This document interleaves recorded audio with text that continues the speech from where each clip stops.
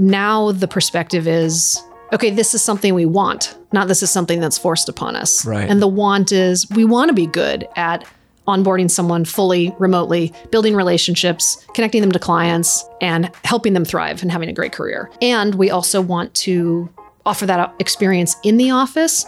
And so just like everyone who's wasn't really hybrid before, who's looking at that now, just like all those other companies, there's a lot to contend with. Welcome to Think Beyond Space, the PDX Workplace Insider Podcast. I'm your host, Blake St. Onge, principal for the Portland office of Cresa, a global corporate real estate firm. From the people, the culture, and their thoughts on the future of work, we sit down with leaders from Portland's most respected companies to learn about what makes their workplaces tick. We also dive into the commercial real estate markets and workplace trends that will help shape the future of business in Portland for years to come. Subscribe at cresa.com/Portland or wherever you find your podcasts. Welcome back to the podcast. I am super excited to have Colleen Murray with me. Colleen is the Director of Operations and shareholder with Perkins & Company downtown. Colleen, welcome to the show. Thank you, Blake. I'm thrilled to be here. So, Colleen, we've had our paths have crossed, I think, really in the last 14 months, but we've never had a chance to actually meet until today. Yes, it proves that relationships can be built via Zoom or, through a pandemic, I guess. Yeah.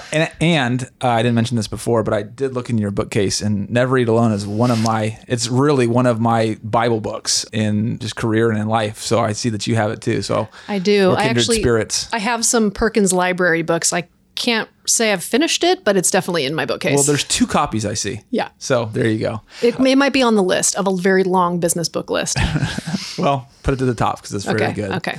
So for those that may not know about you or may not know about Perkins & Company, why don't you just share a little bit about your career journey, a little bit about what Perkins & Company does, and we'll start the discussion from there and then see how it goes. Great. So Perkins is one of, if not the largest locally owned CPA firms in Portland, and we service Portland metro area and beyond, especially since the pandemic. I think our beyond has expanded. And I've been with the firm, this August will be 19 years, which is somewhat unusual, yeah, I think. Very. Thankfully, the firm has had a good, steady growth, which has given me a lot of continued development opportunities. But I started here in HR. So graduated with a business degree from Puget Sound up in Tacoma and started in staffing, was really drawn to recruiting and people interaction. Ended up at Deloitte & Touche for a year, which was my first exposure to public accounting. And really, unless you're an accountant in school, I don't think a lot of people think about the industry public accounting, right? Yeah. But I found myself surrounded by really smart people who were very service-oriented, and it somehow stuck, and ended up making my way to Perkins and spent the first 10 years in human resources, which was so thrilling. I did college recruiting and experienced hire recruiting and all facets of HR, and really helped the company grow and become more sophisticated over time. I think we had 65 employees when I started, and we're now at 180. Wow. And then about 8 years ago, I was lucky enough that my boss, who was a CPA and the chief operating officer, retired, and I was able to succeed her as the director of operations. And I didn't take over the finance department. I don't know why you would give that to a non-CPA, but other than that, have followed in her footsteps and been a part of Perkins' leadership transformation to the next generation, from the original owner group to us. Wow. So when you were in school, did you think, I can't wait to be in HR? What was your thought, your question. plan, and then what sort of led you to where you are? My dad likes to tell the story of when I was a young teen. He sold his business at the time, which sold computers. I don't actually think I really know what it did. And I was really disappointed because he didn't know that I was going to run that company later. So somewhere early on, I was ready to have a briefcase and be a businesswoman at that point. So when I was in school, I knew what I was going to major in before I got there, which isn't always the case for people. Yeah. So I felt lucky that way. But then when I graduated, I was like, what do I do? Business is huge. Where do I go? And my dad said, I'm this old. Look in the paper. And so, I believe a lot about where our careers go is about following your intuition. Yeah. And listening to what you like, what you don't like, what you're good at, and what you're not good at. And somehow it led me here. So you started in recruiting and then did that. And did you just see sort of the companies who you were recruiting for? And you're like, man, I'd really enjoy to be on the other side of that versus basically cold calling all day long and trying to figure out Right. how to fit one person to a company or vice versa. Right. And I worked in the accounting and finance division of the staffing company that I was in, interestingly. Not So you by couldn't get away from it. Not by choice. Yeah, I was destined from the beginning.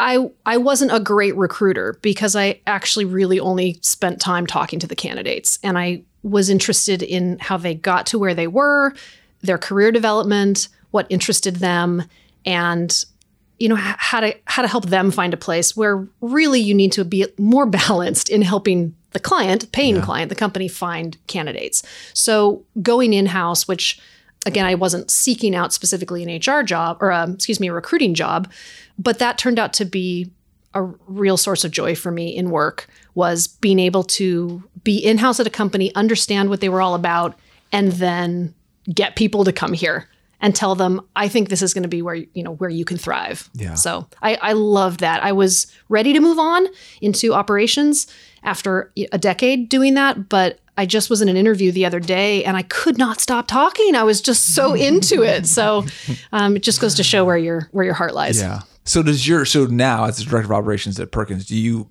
blend that line between HR, people, culture, and operations together? Or is there a separate group that does sort of HR, or is it all together wrapped up? Yeah. So we have a great HR team. We've got 3 individuals. I oversee the HR department. So they're responsible for 99% of what happens. But when you work at a professional service firm and you're in operations, everything is still about people. Yeah. Everything we do comes back to, how's our workforce going to work with this, enjoy it? Does it make sense? How do we make anything happen is about how we motivate and support people. Yeah. So looking at the calendar that you have in your office, which I think is hilarious, March 2020. So the last 15 months, so the people part of things and making sure that people felt safe and secure from an organizational perspective when all this stuff happened last March, what are some of the things that you guys sort of put in place day one at Perkins? And then sort of walk through some of that journey to where you guys might be now. And just walk me through some of the things that you guys had to deal with operationally for the company. And then we'll maybe get into some of the things that you learned personally from that. Sure. Making the call to effectively close the office or send everyone home was challenging because, as every CPA will remember, it was in the middle of busy season. Yeah. So thank God it got extended, but at least for those that were. Sure. I mean, there's probably people on both sides of enjoying it and not. Yeah, exactly. That first year. So I think there was a strong desire to try to get through March 15th, which is a big deadline. But at the same time, it wasn't really clear that it was time to close the office until just after that, really, right around the same time. And one of the things that I have appreciated about working with leadership at Perkins and being at Perkins is that we've never struggled to figure out what matters most in this process. And everyone was always aligned that it was health and safety of our employees and their families, clients as well, obviously. But when we're talking about closing the office, it's predominantly affecting the employees. Right. And so we said, okay, this is it, gulp. Everyone take home anything you need. Your desk chair, your sit-stand station, all of your computer peripherals, take it home. And in truth, people sort of took their laptop and maybe the keyboard and said, okay, we all still had that short-term thinking about when this would actually end. So over time, I would say we did a better job of adapting to our home environments. And, then as it's gone on, I think we've been really sensitive to the risk levels in the county. We've decided that it was really important for us to stick to that as a guide for Multnomah County and be sensitive to what stress our employees were under. And that reopening the office comes with a lot of activity. It comes with needing to clarify expectations.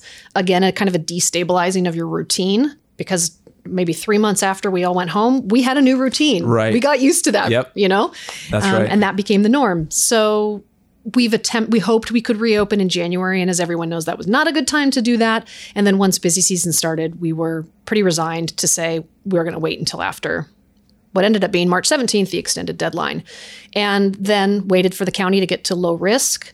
And then as I told you before, when we really got down to it, there's a lot involved in bringing not 180 people, because we're not expecting everyone to come back. Right. But bringing a large group of people back to an office they haven't been in for over a year. Yeah. Lots of considerations. Yeah. And I think as we were talking just before we started talking on the show is that, some of the things that physically coming back in the office and working through some of the safety protocols and all those things are really important. But some of the things that you don't think about is, if you come in and you haven't used a network, the actual hardline network for a long period of time, right. What happens? Can you get access? And then it's almost getting back into routine.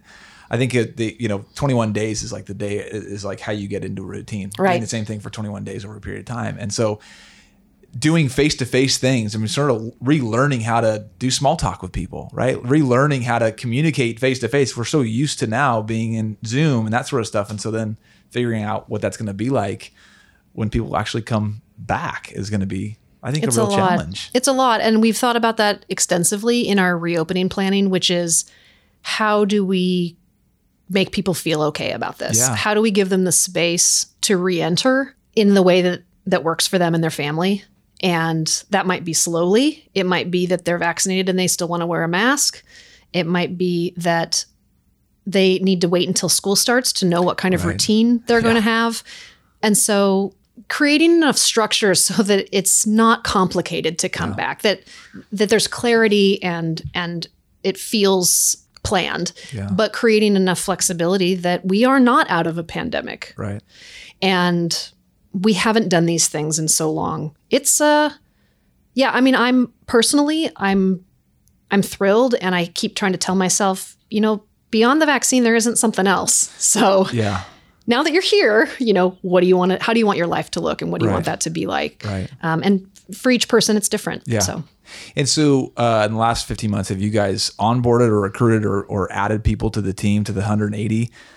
And what's that been like? How do you? That's part of the challenge here is like, when you're onboarding someone in normal times, it's like come in, you meet different people, you sort of do a wave around the office and all those sorts of things. What's it been like remotely? How many people have you guys brought on maybe in since the pandemic hit, and then how have you done that? Well, you'd have to ask our recruiting team of 2 because I haven't counted. But we always have a huge group. More than one. We have more than one person. Exactly. We have over 15 people that start with us just at the beginning of busy season, and that includes full-time regular employees as well as seasonal. Yeah. We have a great seasonal team that helps us deal with the peak times during busy season, and we spent a lot of September, October, November, December, planning on how we were going to bring those people on, but also how we were going to help them be successful, because your first busy season in public accounting is hard no matter what, especially if you didn't have an internship or you're right out of college. Right. And then the added layer of who are all these people? I'm on the computer all the time. I'm at home. Maybe my family doesn't live here because I went to school, they're in Eugene and now I'm up in Portland, whatever that might be. So I think we did well. I think we were thoughtful, but we've got a lot to do to make it better. Yeah. And now the perspective is, okay, this is something we want, not this is something that's forced upon us. Right. And the want is we want to be good at onboarding someone fully remotely, building relationships, connecting them to clients, and helping them thrive and having a great career. Yeah. And we also want to offer that experience in the office. And so just like everyone who wasn't really hybrid before, who's looking at that now, just, like all those other companies, there's a lot to contend with. Yeah. From a recruitment perspective. Absolutely. But thinking about culture, I think thinking about culture and operations, which is, now we have to outfit all of our conference rooms as Teams rooms. Yeah. We're using Microsoft Teams so that it is seamless, that there be 3 people in a meeting who aren't in the office, and there be 1 to 8 people in the office. Yeah. Who knows what that looks like? And how do you do that in a way where you can anticipate the challenges and you try to set the tone right in the beginning? Yeah. The challenges being, if the office is quite populated and we've got a third or less of the people out of the office, do they feel like they're missing something? Right. Do they feel like they're not heard, or that they're not connected? Right. That is absolutely not acceptable. Yeah. So, but we don't have experience doing that. Right, exactly. There we go. Yeah. So, it's being in operations at a professional service firm is awesome because there's always something new. Yeah. And I don't ever wish a pandemic ever again. But it really accelerated our timeline to get here. We were going to get here as a company anyway. Yeah, I was going to ask, pre-COVID, if what the remote policy was like, if you had one. And then, I mean, obviously many companies takes 3-5 years to actually implement something. And then, you do it in literally 30 days, a day or whatever. Right. So did you have something pre-COVID? Did you guys have a remote policy, or was it pretty much come to the office? This is your space. You can work remote if it's a sick day or whatever, client day or whatever. But there wasn't actually. No, that was us. Yeah. We have one office space in downtown Portland. Yeah. With 2 full floors. We always had space for everyone, and we were always together. Yeah. And it was and is a part of our culture, but it can't define the culture, being in person. So figuring out, okay, so if we don't have that with everyone, then, how do we make the good things happen that can come about when you're in person? So I remember it was January of 2019. I spoke at the company meeting on our space planning strategy. And, we had a long time on our lease, back then still, but wanted to respond to the reality that we're going to change. Yeah. And some of the things that we hold near and dear, which is everyone has their own cube and their own office or whatever that might be. One person, one space was going to need to change. And that our ability to trust each other when we couldn't see each other was going to be challenged and need to change. And I think at the time it was really sort of theoretical. Right. We were sort of laying the groundwork, at least in the conversation. But the other point was to say, we hear what employees are saying. We as an owner group are experiencing what those employees are saying, which is it's difficult to buy a house close to the office.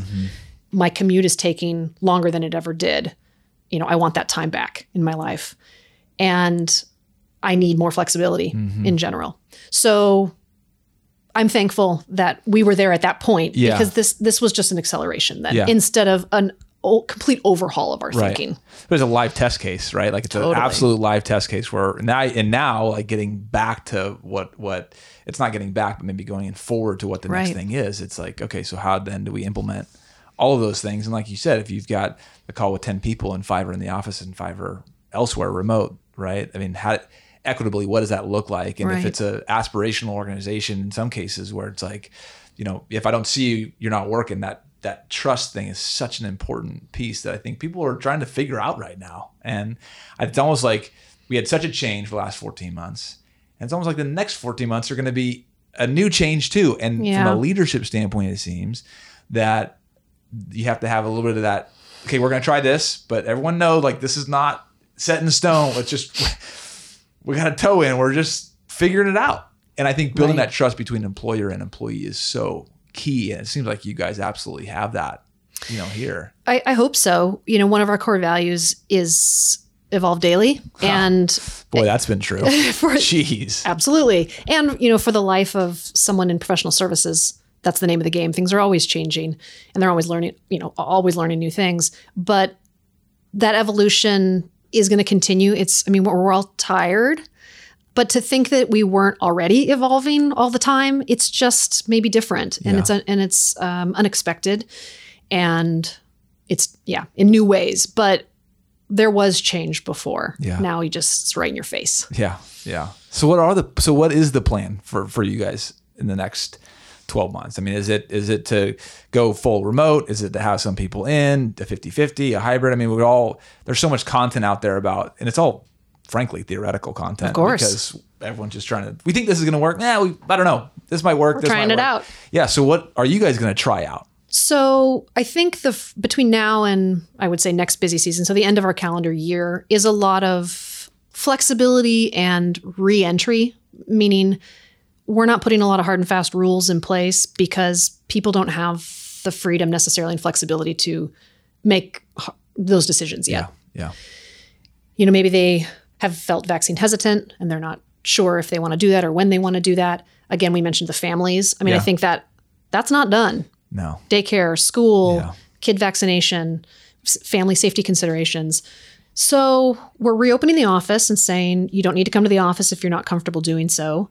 And we're also not requiring that you figure out your plan, your work schedule, and not your work schedule, but your in-office versus out-of-office schedule yet. Yeah. I hope by December, we'll all know a lot more and have experienced a lot more. And we can say, okay, let's sort of settle in so that we all have some sort of clarity about an advisor can understand what their advisees are doing. Right. And we can get into a routine. Yeah. So, with regards to space too, right now we've got enough space for people to keep their offices and their desks, but it doesn't make sense if someone hardly comes into the office exactly. to keep them an office full of a few things. So we're starting the transition to some hoteling. Yeah. And we'll just play it by ear and see how fast or slow that goes. Yeah, I think that's a big thing that a lot of companies are sort of wrestling with is, March 20th or March 15th, 2020, everyone left and my workstation had pictures of my family and they had, tchotchkes or whatever you want to put, plants or other things there. I'm going to come back now and I'm going to share that space with one person, half a person, two people, whatever the hoteling, whatever the case might be. Then how do you do appropriate change management communication around that? And how do you, again, going back to this sort of equitable situation, like how do you make sure that people know that they still want to, this is still our culture. We're still like, how do you rebuild that, or how do you continue to build that when you're sort of taking something away, but also it's like the taking of a physical desk space away, but sort of the give of almost optimal flexibility. Right. And how that gets communicated. And again, goes back to the whole trust thing between an employer and an employee. Like how's that trust built? And classic change management, which is how do people deal with change and change behavior? And I think a huge part of it is, I kind of call it leaking, but really it's just communicating early. So we just communicated our office reopening timing, which is in early July. And the handout says at some point, people probably won't have offices and desks if they're either fully remote or partially or mostly remote. Yeah. But we're not there yet, right? Get that information going. And truthfully, I mean, employees, one thing that it might be so totally obvious, but I think sometimes in leadership we forget it. If something doesn't make sense, people are going to hate it. So make sure that you've thought through why. Why is any of this happening? Does it make sense? The trade-off that you talked about based on surveys and based on, I guess, the conversations that I've had in focus groups, I think people want that flexibility more than they need a private space that has their personal items on it. Particularly now, because now they've got a workspace if they wanted it, and it's at home. Right. We're giving them the freedom to have that be a place as well. So, not everyone's going to feel the same, and it's not always going to be perfect, but give people a heads up. Yeah. This is probably where it's coming. This is probably where it's going. And then don't make decisions in a vacuum. Right. You'd think that's obvious, but it's not sometimes. And you got to stop and say, wait, am I speaking for the workforce, or am I speaking for my own self? Yeah. My own crazy thinking. And sometimes that myopic thinking is, it can be challenging because it's like, well, that's not the way I would do it. But there's 180 people. Right. Or a large organization, 10,000 people. Yeah. Or there's, you know what I mean? And so it's challenging sort of to think outside of that, but it's critically important. And I think also when you're thinking about retaining employees and recruiting employees, I mean, we're seeing stuff all over the place that, some organizations are like, yep, we're back in the office. Everyone's going to be back. Like they're losing people. And so then I would think it's just I don't know. I think there's all the change we've gone through, like I said, in the last 12 to 14 months, we're going to see sort of equal change of what's, the next, and how companies and leaders are going to adapt to that. Right. And part of it is, I think in the beginning too, is everyone was in that boat of everyone's working from home. So leadership, you didn't have to have much leadership to say everyone work from home.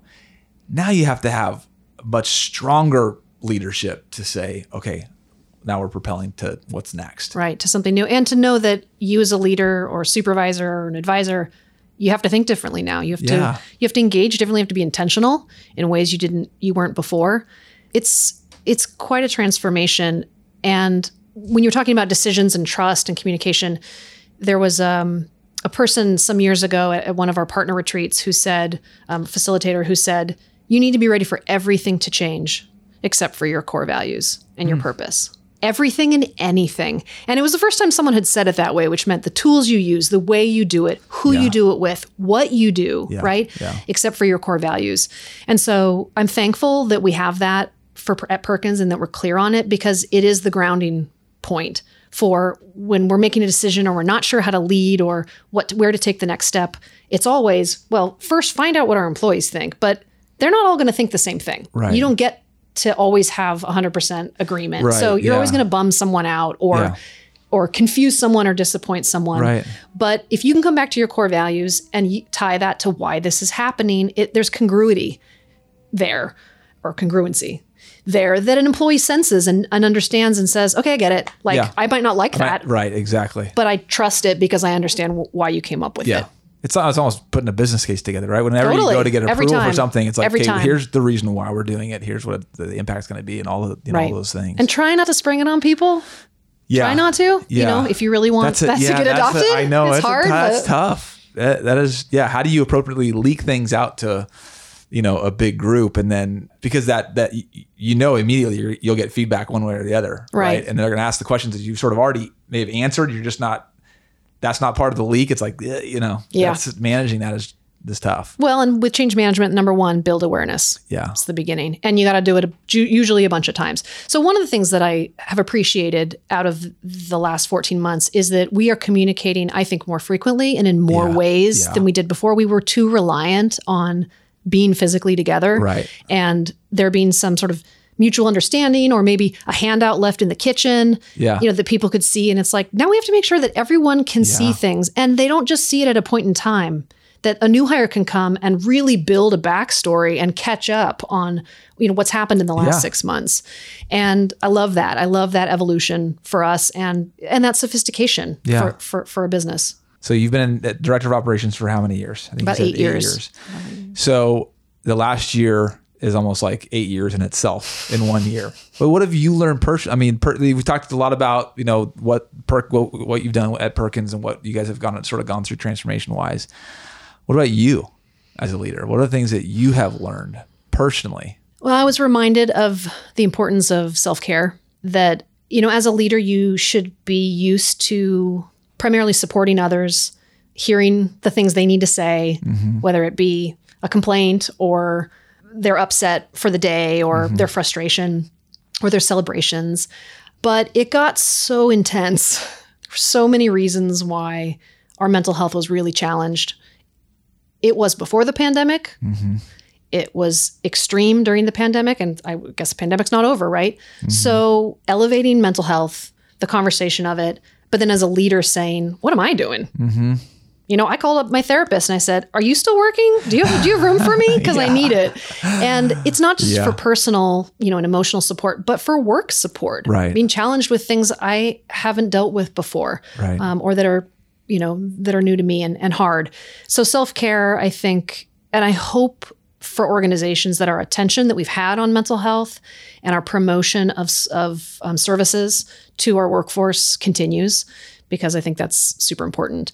I think change was, how you look to the people around you when you're going through change, what you model, and what kind of optimism that you bring or perspective of opportunity without diminishing the realistic concerns and reactions that people have to change. I'm lucky that I think I definitely like stability. Clearly, I've been at the same company for like 19 years. I like stability. I work with accountants, right? Yeah, right. But I like change. I was the kid that always rearranged their bedroom because I always wanted to see things a little bit differently or experience something new. So I feel thankful that I'm in that role where I can help shepherd a bit, but I also can't run steam ahead like, let's do this different, because there are implications and not everyone's happy. Right. Not everyone likes it fast or likes it that way. Yeah. I think, the challenging balance between being transparent about how you're as a leader, right? People are looking at leaders as in action, not just what you say, but it's what you do. It's what the actions that you put out. But then that vulnerability of and transparency about what you might be feeling. So that balance between, letting them know that you're there as a leader to help right the ship in certain ways, but also knowing that your sort of humanity and the challenges that you're going through too. Right. I think in the last year we've sort of seen that with Zoom, and everyone's seeing the backgrounds and families and dogs and I can't, you got to be off because I've got this going on in the background or whatever, but I'm trying to, and so like that vulnerability again, it goes back to trust. It goes back to that trust between employer, employee, leader, and team, and that it's a tight balance between being overly vulnerable and transparent. Like, you know, it'd be really you don't tough want to freak everyone out. Oh my God, it's been horrible. And they're like, wait, you're our leader, right? Leader's melting down. But there is a little bit of that authenticity around some of that, you know, and doing that well is, I mean, that's a skill. It's hard. And I don't know that I did it well. I hope I did. I think at times I had to remember to say, oh my gosh, this is so hard. Yeah. Or a lot of it was around planning for the remote hires and figuring out how we were going to go through a really, really busy season. Yeah. Fully remote. And we did had a lot of conversations about different elements. And I remember saying, okay, let's remember we don't have to get this perfect. Yeah. You know, that's the job of the leader, right? Which is bring the humanity, which is, I do not know what I'm doing. I think this is probably a good approach. Or less than even saying what you think, inviting others to say, what do you think is going to work? Yeah. You know, what are your ideas? A lot of time spent collaborating with peer firms across the US and in peer groups and that's how I met you, really. Yeah. And to some extent, we worked with Cressa first, but we got to know each other. And I like that part about the last 14 months is that we've had to lean in more with each other and talk and share and collaborate outside of our organizations to get there. So, you know, but back to the vulnerability, that's when people follow and believe you, is when they know that you're bringing your true self and that you're not blowing smoke.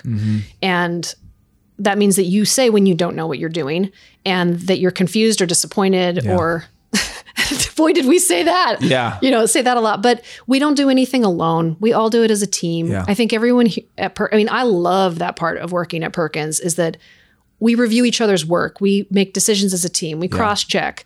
And that usually comes out, you know, to the best solution we can come up with. Yeah. And I'm excited to see more diversity come to the business, to our workforce. Yeah. You know, we're hiring people from other states, and that's only going to improve our outcomes. Yeah. I think one thing you mentioned about just, you know, the peers across states and across organizations in your field, I think that's what we tried to see across, you know, multiple. I mean, your industry is competitive. Our industry is competitive, right? You're competing against this sort of the same pie in some cases, right? With the other firms. But I think, again, there's also this feeling that there's enough out there for you to exist and me to exist and them to exist and them to exist.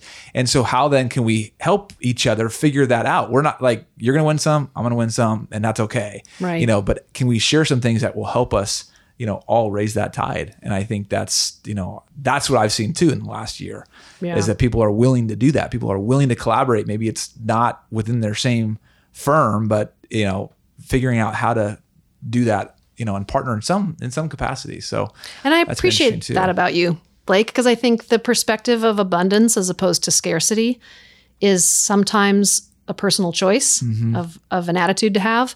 And I think if we look at Portland as a whole and the business community here, I would say that's been part of the definition of us, which is collaborate, share, work together, welcome, I hope, and you know, create abundance as opposed to fighting for scarcity. We're believing that scarcity is what we're looking at. Yeah. Go into self-care. What are some of the things that you do to chill out? I mean, what just puts all the crap behind you and you're like, this is just great? Well, I can't go back to it, but I did watch the entire series of The Office. And that really helped. That helped a lot. Oh. You know, I don't have anything that anyone else doesn't know, but really getting outside. Yeah. I was spending way too much time in my house and because we didn't even used to take walks around our house because we weren't home that much. Right. We were out at Timbers games. We were out at restaurants. We were out at, you know, work, night food markets or, you know, whatever it was. Work. Yeah. And all of a sudden we're at home and it's like, we don't even know how to live around our home. It's like, get out and take a morning walk and breathe and pay attention to other things. I mean, I think I found myself watching really inane television because the news was hard and work was hard and that helped. But really friendships, therapy, great food, you know, and just a lot of gratitude and being thankful for the privilege that I have at all times during the pandemic. Every time I was reminded about my health and my family's health, right? I mean, it's a big deal to have that. Yeah. And so remembering those things goes a long way. Yeah. And then also you have to, at some point, demonstrate work-life balance. I mean, it's a bit of a trite statement, but you got to step away. You have to show people that when you take time off that you aren't checking email all the time. You have to model that.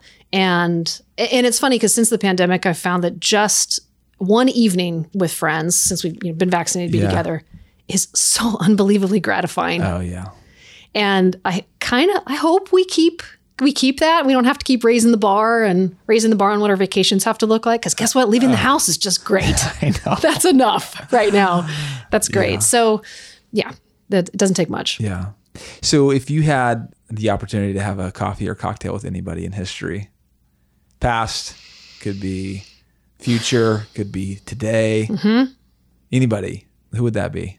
Well, probably right now I would say Greta Thunberg, because she has immersed herself and she has a passion that I want to be continually inspired by, and make sure that I don't get distracted about what contribution I'm leaving on this planet. I'm in my 40s, classic time to be thinking about. You and Greta are the same age. Oh yeah. What am I doing here? Like, what am I leaving behind? What's my mark? Yeah. And I love being a part of locally owned business. I love being a part of being able to make a great place, hopefully, to work for people. That feels like a lot, but I want more than that too. I want to remember that I can make a difference in other ways. So I feel like that's the first thing that comes to mind. Yeah. That her inspiration and her dedication blows me away. Yeah. Yeah. It's sort of interesting about, I don't know, I think there's so many times we tie our person to what it is that we do. Right. And you ask, someone introduces themselves, I'm so-and-so, and this is what I do. And the reality is, I just got back from my grandfather's, he just passed away. He's 95 years old. He was a war vet. And you just realize, like, what do you really want to, I had my uncle that did the eulogy, and he was talking about my grandpa always had a lunchbox, and he sort of described what was in the lunchbox. Like, chicken was hard work, right? And then like like a water or whatever was, sort of the grace he had. And it was just like, at the end, he said, as you think about this and you think about your life, think about what you want in your lunchbox. And it was like, holy smokes, man. Like, wow. It was just really, part of it was probably just in the moment with my family and everything. But the other part was like, wow, like we have one life to live. And what is it? What mark do you, and it doesn't have to be saving the world or saving the children or saving everything, but like, what is it that you can impact in your little slice of life? And it can be remarkably a lot. Yeah. What you do with your money, whether it's donating or where you buy from, how you treat people, what issues you decide matter and that you're going to speak up on. Yeah. I would say that I absolutely had white silence around racism and diversity issues, or diversity, equity, inclusion issues, and accessibility. And I'm so thankful that things changed in a way, both with me and with the community that I work and live in, that doesn't fly anymore. Yeah. It's not okay. It's a disappointment that I have, but I really just need to focus forward and look at it all the time, right? It's like Juneteenth is here, and what am I going to do with that? How do I make a contribution in recognition of that? And so, Greta's one of them. I would say that Gandhi and Martin Luther King Jr. with nonviolence is another. There's a lot of nonviolent resistance. I would say. Yeah. Boy, I do not know how you do that, right? Talk like about patience, patience and love and having a voice and a commitment to a cause. And so I'm really inspired by those ideas, and I would like to be better. Yeah. Yeah. Better in those ways. Yeah. Personally. Man, inspiration for all of us, really. Sure. So where can people find out more about you and more about Perkins? Check us out online. We have a pretty fresh website. Just came out. Thank you, marketing department and Verm in general. And, we're on social media. I'm on LinkedIn. I would like to be on LinkedIn more, but I'm been spending a lot of time focusing on Perkins itself. Yeah, exactly. And, hopefully we will be back out in the community more like it was before. I think Perkins has always cared about being in the community and being actively and additively involved.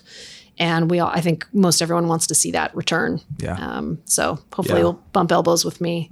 Well, I hope to see that too. I hope to see everything come back down in the core. Yeah, it's at the same time, I want the accessibility of people who aren't here to participate. Yeah. So I don't want it back the way it was, but I definitely want, I want to be back. Something. Yeah. I want something. Some energy down. Yeah. Well, thank you so much for joining me, Colleen. It was just a pleasure to sit and share. And we didn't really talk about the disco ball in your office, but that can be saved for another time. Absolutely. We could do a whole podcast about that for sure. Thank you for asking me about, Perkins and my career. I don't think I have a lot that's unique, but there were lessons learned. We went through it. We're still going through it. People say that. They say that there's nothing, they're basic or nothing unique about what it is, but your story matters, and it really does. And it matters to you, but I think it matters to people listening, and just like there's little tokens and anecdotes that people take from all these conversations. It's true. It's true. I have for sure. And that got me through a lot of thinking and planning. Yeah. So we appreciate you. Thank you. Appreciate you too.